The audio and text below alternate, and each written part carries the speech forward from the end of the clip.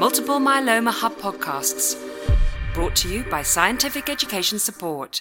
Hello and welcome to the Multiple Myeloma Hub podcast. Today we'll be hearing from Timothy Schmidt from the University of Wisconsin-Madison in the US. Hello, I'm Tim Schmidt from the University of Wisconsin. I'm happy to present my poster on humoral immune reconstitution that we saw in the MASTER study. So the MASTER trial has been, highly, quoted and looked at because it was really an innovative design looking at MRD-adapted therapy in terms of consolidation, duration, and treatment cessation for patients achieving MRD negativity. And so the results of the MASTER study in terms of its efficacy have been previously published. But what we did here is we took a look at those patients who were able to discontinue their treatment based on 2 consecutive MRD negative assessments. And what we were looking at in this post hoc analysis was what are the markers of humoral immune reconstitution among patients who were able to come off of their therapy.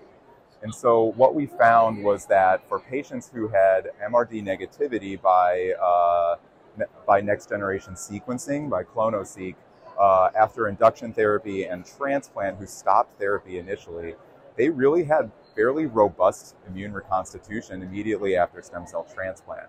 For patients who went on to receive DARA-KRD consolidation, that immune repertoire, humoral immunity in terms of immunoglobulin diversity and gamma globulin levels, as seen on the SPEP, certainly decreased.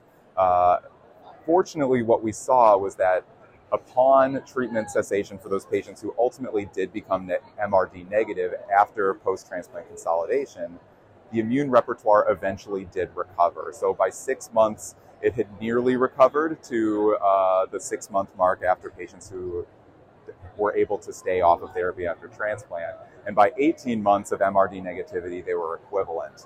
And we didn't ever quite see the gamma globulins return to the levels that they were for the patients who entered MRD Sure, this treatment-free interval right after transplant.